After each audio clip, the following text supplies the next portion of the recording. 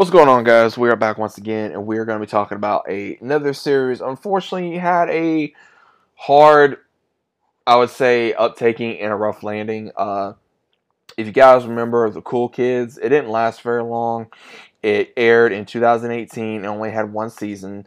And we had a very great, interesting cast. We had the legendary Vicki Lawrence in here. We had David Allen Green. We had the late Leslie Jordan in here. He was amazing.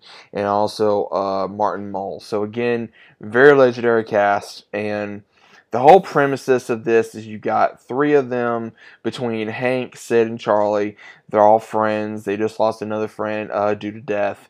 And they all live in a community center. And then, of course, we have Vicki Lawrence's character that moves in, Margaret. And she kind of mix things up in the group, and it's absolutely hilarious. And she's literally the fun, loving, crazy lady of the group. And then we have Sid, who is the gay, funny, smart ass of the group. We got some, I think it was like Charlie, one of the other ones. He's in the group as well. So again, there was a lot on one. Charlie, he was kind of the little bit of smartass group as well. So if you guys remember Martin Mull from like Sabrina the Teenage Witch, Roseanne, things of that nature. Obviously, Vicki Lawrence mainly from Mama's Family.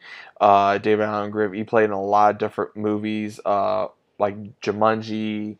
Little Man, things of that nature, much different movies. Leslie Jordan, I mean, the man has a long list of different things he's been in. This was just an absolute pleasure watching these guys, have fun in this, and they just go on these different adventures every single day of just dealing with, getting older and living in a community center and getting into trouble at their age and doing all these crazy things. And I really did. I liked this show. It was really funny.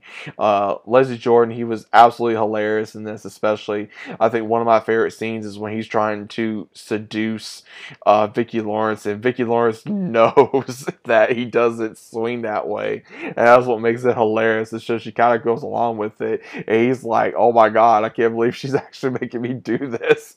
And then they start having like girl talk in her room. It's just funny, and they're like, "What are you doing?" He's like, "Oh well, she found me out," and all that. Oh my god, man, it's hilarious. So definitely, if you guys have never seen this show, definitely give it a shot. It's not long. I wish the show was on a little bit longer. It's still a great, fun, loving show, but definitely give it a shot.